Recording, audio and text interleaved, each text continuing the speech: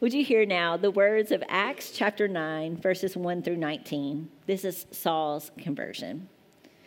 Meanwhile, Saul was still breathing out murderous threats against the Lord's disciples.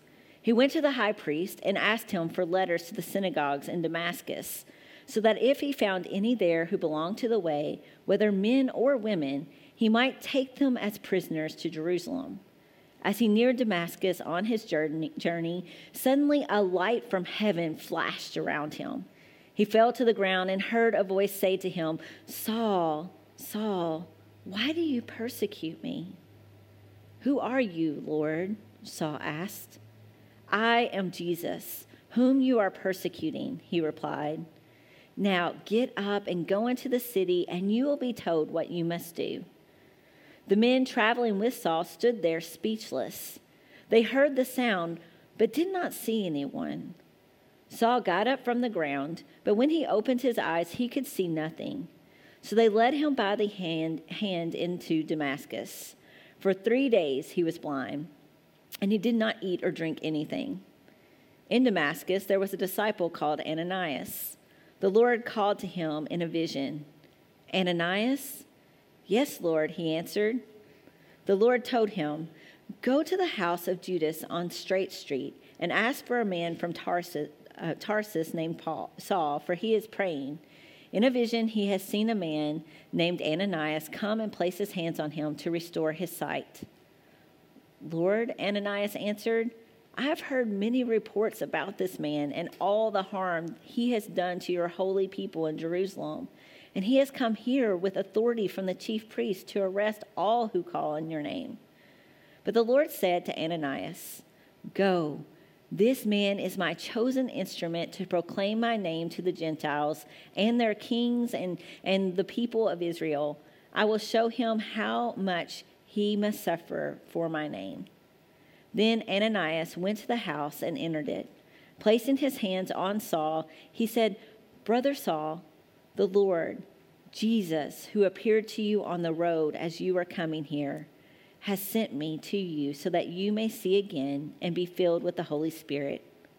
Immediately, something like scales fell from Saul's eyes, and he could see again.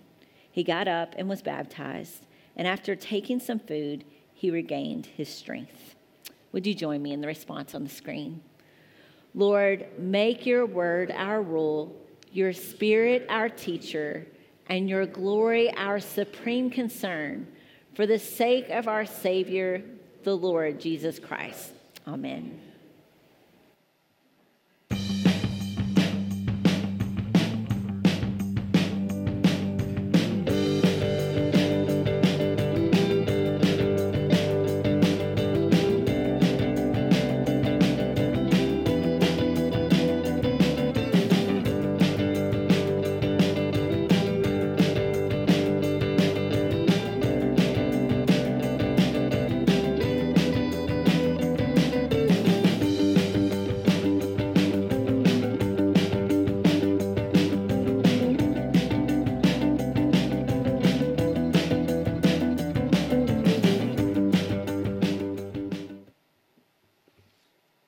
Now it's time to get up, Wendell. Those bumpers. Did you know that's what they're called, bumpers? I don't know where that word came from. Bumpers. I feel bumped. I don't know. This summer we're doing press play. We've had all kinds of really different kinds of Sunday mornings. We've had one on humor. Last Sunday I think you had one on hobbies. We've had one on simplicity. And last week I preached at Melrose and spoke on storytelling. And that's what I'm going to talk about this morning, is storytelling. We're going to talk about Paul's story in just a minute. But I had a place in Tennessee that was a remote farm out on a ridge. We lived in the hill country. And I just called it the Ridge. I told Robbie I'm going to the Ridge. So every day I had a hiking path and had all. I hunted out there. I rode horses out there. It was just a place that I had kind of to myself. So one day I remember it was an evening, close to dark, It wasn't turkey season, but the turkeys, we called that Butterball Ridge because it had turkeys all over it. I mean, you were allowed 3 longbeards. That's tom turkeys. You were allowed 3 every season, and I usually punched out the first week. It's just boom, boom, boom. That's just how many turkeys they had. So anyway, this one evening, it wasn't turkey season, but I was out there walking. But I remember it was cold, a little bit cold. And so I came out to this kind of a extra remote part of the farm. And there was a whole flock of turkeys, most of them gobblers, most of them longbeards, some hens, but they all flew except 2. And there was a fence that ran right along the top of that ridge. And my walking path kind of weaved in and out, close to the fence, away from the fence, close to the fence. It was an out and back thing. So I was hiking out, and I was going to get to the end of the property, turn around, come back. So I came out of the thicket, and they all flew except these 2 right here. And they're on either side of a fence. And they're just pecking away at each other. They're squawking. They're trying to wrap their necks up with each other and push and pull. But there's a fence in between them. And I thought, this is fascinating. And I'm as close. I'm right here. And wild turkeys don't let you get that close. And they're fighting. They kind of look at me, but like, we don't care. And they went back at it. So I stood there until my feet got cold. I literally stood there, and I thought, man, my feet are getting cold. So I said, guys, I got to move on. So I started moving, and when I did, they ran down the fence about 50 yards, and they were at it again. And so I walked up on them, and they moved down a little bit, and they were at it again. And finally, I came to one of those places where the path kind of went away from the fence, so they let me get around them that time. So I walked around them, went out to the end, and it took a little while to get there. Got out to the end of my walk, turned around like I'm coming back to my truck, and they were still at it. This is a true story, you all. I'm not making this up. They were still at it through the fence, pecking away. And so I literally walked up in the woods, crunch, crunch, crunch. I'm off the path. I crunch, crunch, crunch. I walked right up to them, closer than I did just a minute ago. And I'm going to change my language a little bit because I said a word in French that I don't want to say in church. But anyway, I said to the guy on my side, they're both full-grown toms, big beard, everything, got the spurs and everything. I said to the guy on my side, just like I'm talking to you right now, I said, if you would jump over that fence, you could whoop his butt. He jumped over the fence, and he whooped his butt. I promise he did. There was another time I was turkey hunting this time, and I was sitting against that same fence row with my back to the fence row, but I was way back closer to the truck that time. And I had permission to hunt all the farms around, but that was the one I was concentrating on. And I thought I was going to call a bird up from in front of me to come up to me. So I'm sitting there, working my call, working my mouth call, and thinking I might get somebody here. And all of a sudden I hear this crunch, crunch, crunch right behind me. I thought, oh my gracious, I can't turn, I can't get a shot, but it kept getting closer and closer and closer. I thought, this thing is right on top of me, like right here. And I turned around, and it was a bobcat. Like that close. And of course, when it saw what I was, it took off. I got one more story about the ridge, okay? Then we'll get into. We can just do stories this morning. That's what this is about. So when I lived in Tennessee, I raised horses. I'd call them puppies. I'd get them when they were puppies and raise them up, and that way they wouldn't learn any bad habits from somebody else. But I would train them. I knew how to break them. I figured out I got lessons to shoe them, so I wouldn't have to spend that money. So in the county we were in, they specialized in spotted saddle horses. They mixed pinto ponies with Tennessee walking horses, and they got a really nice-looking horse that had a good, smooth gait. And so I had Cracker and I had Pee-wee. They were half-brothers. And so my little girl, Bethany, she would have been about 8 or 10, so she'd have been about that tall. She's a force of nature. She would tackle a grizzly bear with a switch, and I would pity the grizzly bear. And that's my little girl. So she's I don't know if she was that old, because Jacob, our son, was still in diapers. So I climbed on Pee-wee, and Robbie set Jacob next to me, and Bethany is riding Cracker. Great big 15-2 horse, big muscled up, full of himself, but he knew her, so he'd do whatever she said. So we ride all the way out there to the ridge together. Of course, I get off, open the gate, we go through. We get all the way to the back of what we call the hayfield. And the hay's up to about your knees, you know. So everything's been smooth. Bethany's handled Cracker just fine. Jacob's good on Pee Wee. We're just riding along. So we started back toward the gate. And all of a sudden, a fawn busted out. And when it did, Cracker spooked. And he started running. And Cracker, I had raced him a lot. So if another horse runs up beside him, it's like it's on. So I thought, I can't run up beside and try to catch him. And I'm watching my little blonde-haired girl, I think, going out of sight to her own demise. I thought, I'm going to lose my little girl. She couldn't control that. I kept saying, pull back, Bethany. She said, I am. But she couldn't control him because he was. So I trained all my horses to verbal commands. And the big one was, whoa. And I thought, okay, I've got one chance at this. One chance only. So in the biggest, strongest, most manly voice I could possibly come up with, I said, whoa, just biggest. And he locked him down. Whew. So I was able to walk, not run, not trot, but walk up very slowly and grab Cracker and get him calmed down and get her calmed down, and we made it home safely. So now you know a little bit about me that you didn't know before, right? And you know a little bit about my daughter that you didn't know before. That's what stories do. Stories connect us. Do you want to argue with my story at all? Anybody want to push back and say that's a bad story? I don't like you for telling that story. I disagree with you about that story. Weird. If I'd have stood here and made some kind of political speech, or tried to talk about some sort of concept, or tried to teach you some new philosophy or new theological perspective, we might have some pushback, right? I don't see it that way. You know, I don't, but when you tell a story, there's something that happens. There's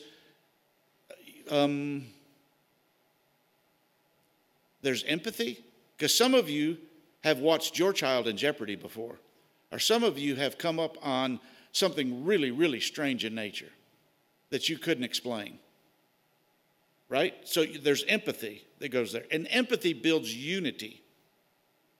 Or sometimes, not in those stories, but in sometimes when we tell our stories, you find yourself in my story and I find myself, not find, but discover. You discover yourself in my story and I discover myself in yours. So what about Paul? Why'd we do this morning? So we read the first account. Do you know how many times that story's told in the New Testament? It's told there in chapter 9, where Pastor Laura read. It's found in chapter 22 of Acts, where he's talking, I think, to the people in Jerusalem. And then it's told in, I think, 26. I may have these numbers a little wrong. I think he's talking to King Agrippa at that point. And then there's another place in the first chapter of Galatians, his letter to the Galatians, where he gives a mini version of the story of his conversion. What helps me about this? You don't have projectiles, do you? I don't want anybody to throw something at me. I have trouble with Paul sometimes. Just saying. I don't have problems with the Gospels. I don't have problems with the stories of the Old Testament. When it comes to Paul, sometimes I'm like, did you really say that? Because Paul basically tells half of the population to sit down and shut up. All you women here, you shouldn't be preaching. I mean, that's Paul. And yet he turns around and he writes 1 Corinthians 13, which just takes you to another place. Or he writes Romans chapter 8. You know, nothing can separate us from the love of God. Not this, not this, not this. And you're sucked right into the vortex of that. So good, so life-changing. And yet he goes back to this other. But his story helps me understand this. Because literally in the story that Pastor Laura read, it says he was on a mission to go arrest / possibly kill Christians. He stood by while Stephen was stoned to death, held the clothes of the people throwing the stones. And so he started out, he's this trained Pharisee. He's this trained guarder of the truth, soldier of the Old Testament, word. And so I'm doing good for God, and my heart is in this, and I don't just teach it well, I practice it. And I insist on our people being good Jews, and they're wandering away into this Christianity. We can't have this. It's polluting our religion. So he starts out that way. He's kind of the captain of his own ship, well-trained, vigorous, proactive, in command. People do what he says. Certified, whatever other word you want to use. He starts out that way. And so there he is in the story, called Saul, marching down the road to Damascus, and all of a sudden, God thumps him a good one. And he falls down. You see, I'm embellishing the story, but I'd like to think he slobbered just a little bit. I'd like to think he shook just a little bit, but he's just like dumbfounded. He knows something hit him hard, and so he has this conversation with God, and it's like, oh my gracious, Jesus is real. He's not, some false prophet. He's real. And he has this life-changing conversation. He has this life-changing encounter. And then to beat all, people who feared him, Ananias, welcomes him into his home, lays hands on him, they baptize him. He's filled with the Spirit. He's completely changed. He fellowships with the people that he actually came to arrest. So you see this guy who has all this residue, this huge backstory of being trained to be a legalist and follow the rules and enforce the rules, or else, And then you have this guy who's been radically changed by grace. It's reflected in his writing, where he has these little passages. You should, you must, you ought to, blah, blah, blah, keep the pool rules. And then you've got these beautiful passages about grace. You can understand Paul now because you know his story. And now I actually, I'm actually fascinated with Paul now. I'm not asking for a show of hands, but let's be honest. How many of us struggle with, I get what grace has done in me, but that guy over there needs to be exposed for what he's doing.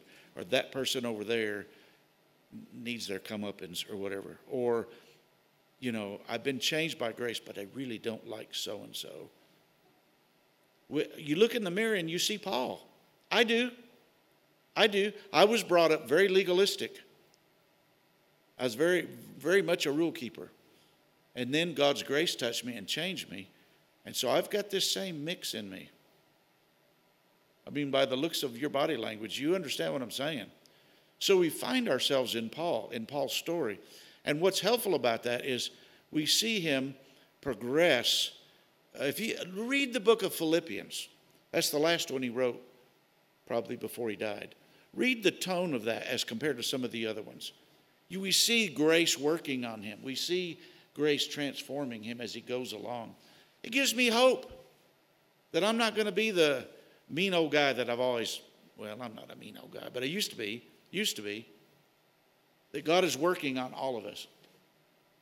So I want to talk about, and I want to hurry up because I don't want to take too much time. I want to talk about three kinds of stories that I think we need to, and there are lots of different kinds of stories, but I want to talk about three. One is, I think, personally, it's some of the most holy, sacred moments happen when we tell funny stories. Funny stories are not just a diversion. Funny stories, humorous stories, are not like, I want to say, like drinking a couple beers or something. You know what I'm saying? They're not just to send you, well, let's go to our happy place for a minute. That's not what funny stories are about. Funny stories to me are looking at the darkness, the deception, the hatred of the world, and defiantly saying, I'm not going to get sucked into that. I'm not going to become that. I'm finding something to laugh at. I don't think that God sits wherever he sits and wrings his hands over the shape the world is in. I think God finds humor all over the place. And I think he chuckles and pokes the angels. Are you seeing that? These people here are being defiant against the darkness. And there are lots of ways to defy the darkness, but one of the ways to defy the darkness is humor, is sharing humorous stories. And this sounds like a trite, trivial little thing, but it's not. It's huge. Think about in the funeral home where you've done your initial, you've viewed the deceased and you've wept, and then everybody just kind of mills around. There is some of the loudest laughter, some of the craziest, funniest stories told in a funeral home of anywhere you'll ever see. As a pastor, I've spent a lot of time in a funeral home, and there have been some crazy stories told. Because it's saying this is a sad moment.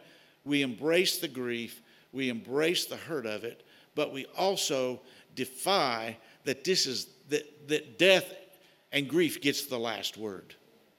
It doesn't get the last word. And you know, God's up there and he's saying, I just got somebody, not that he took them from us, but he's saying, I'm pretty tickled with this. I got somebody here. You know, I can hug them, hold them. So humorous stories. The other one is what we talked about with Paul. There's the life-changing stories.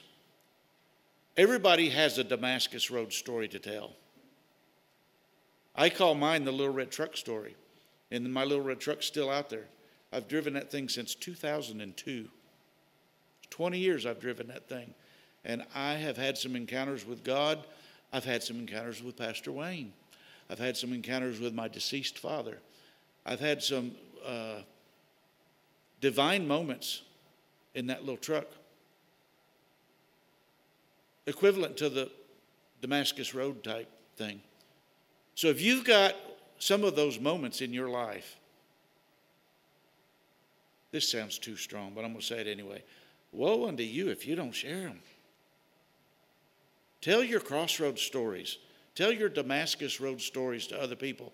You don't have to stand on the corner and, make a scene. And you may not want to do it in front of a group, but find a couple people and share your Damascus Road, your Little Red Truck stories. Share your stories with people because,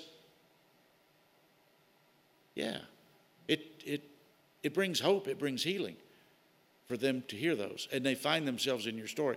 Here's the third one. And this is where I live all the time. This is what I do at Broadway. This is the way I will live the rest of my ministry, however long it is. You need to tell your trauma stories. I don't care how good your parents were. I don't care how good you were as parents. I don't care how good your grandparents were. Nobody escapes childhood trauma-free.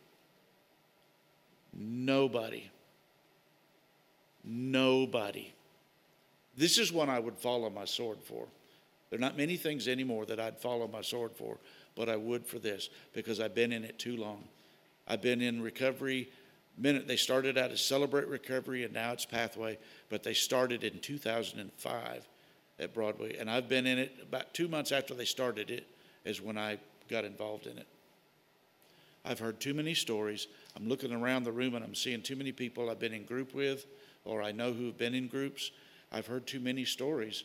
None of us escape childhood trauma-free. I'm sorry, but we don't. And if you're a parent of young children, your children are not going to escape their childhood trauma-free. None of us do this perfectly. As hard as we try, we cannot do it perfectly. So we're all wounded. I've got a lot of people who look me in the face and say, I'm not wounded. And I'll just say the Dr. Phil thing. I'll say, how's that working for you? Because it ain't.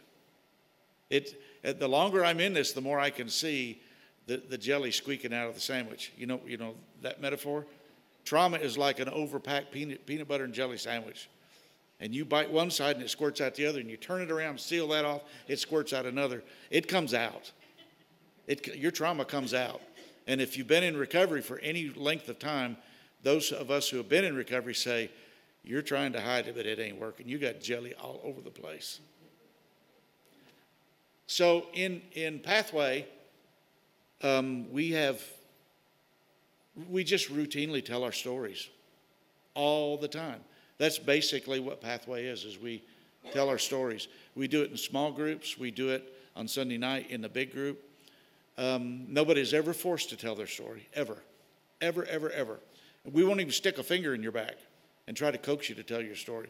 It's by invitation or by volunteer only, and sometimes by invitation when we think somebody might be ready, whatever. But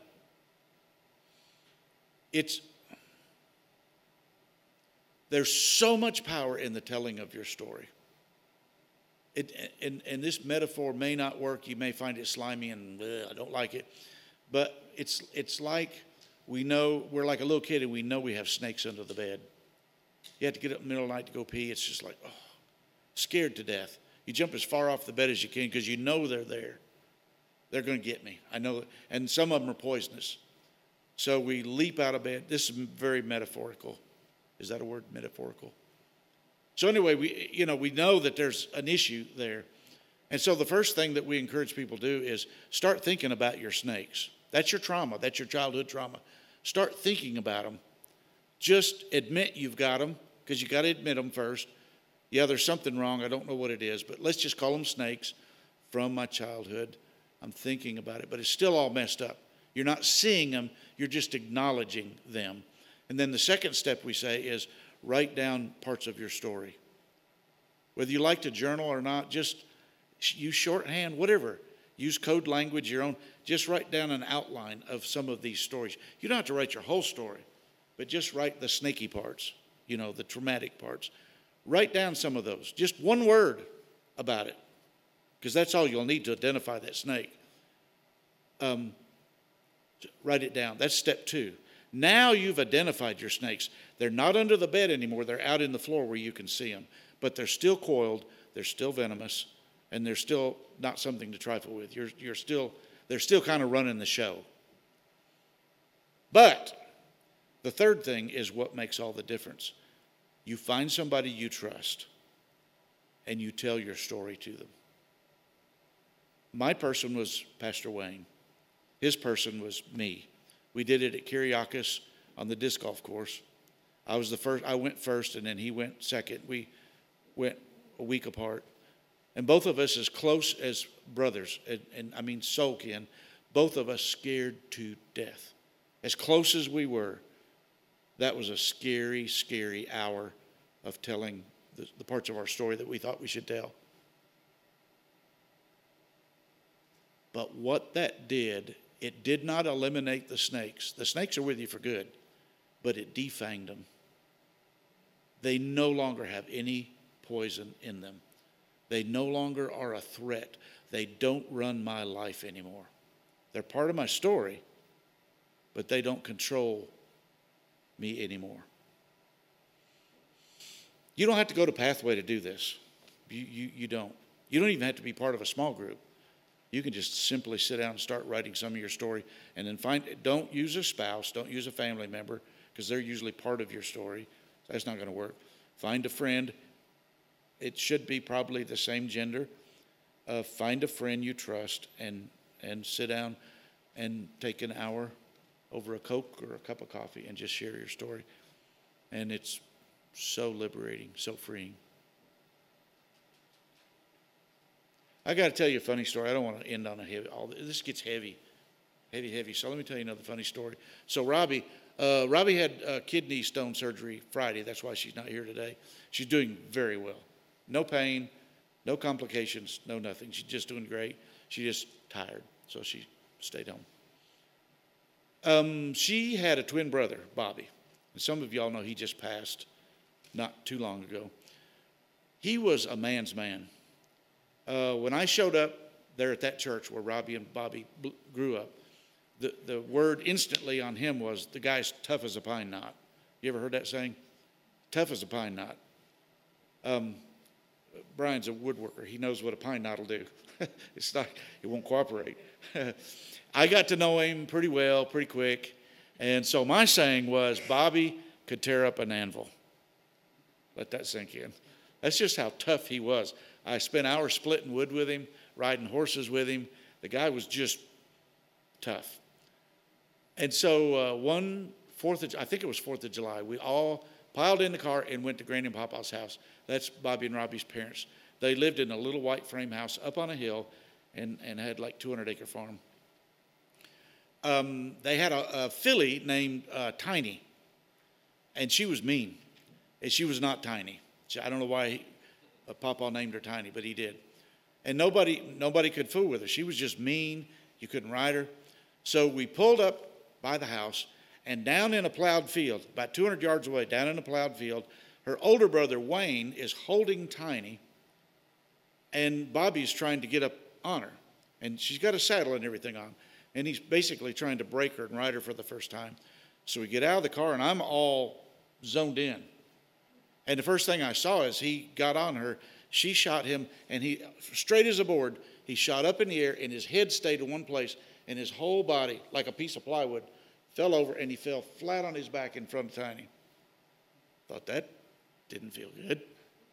So I'm like, I want to go down here and, get closer to the action. So I'm walking down through the field, and he just gets up, brushes himself off, and he hits Tiny a couple times, like, behave. And Wayne's trying to hold her still, and he got back up on her. By the time, between the house and getting down to the plowed field, he got bucked off at least 3 times. There's blood, there's sweat, there's mud, there's torn clothing, there's just, I'm thinking, boy, whew. So I walk up, and Bobby now sees that I'm coming down there, and he's got his foot in the stirrup and his hand on the horn. He's getting ready to do it again. He looked at me and he said, I don't know how much more of this she can take. That was Bobby. And I mean, he eventually broke her, and we went on trail rides, and Tiny came his way. So I think I'm over time. I apologize, but I had to tell you that story at the end. Let's talk to Jesus for a minute. Jesus, you're so good. You came and became part of our story, and now you invite us to be part of your story. And we don't even know how to say thanks for that. But we know that we're all in this together, so our stories mingle together. And we're just excited to explore where this is going to go. So we'll talk to you later.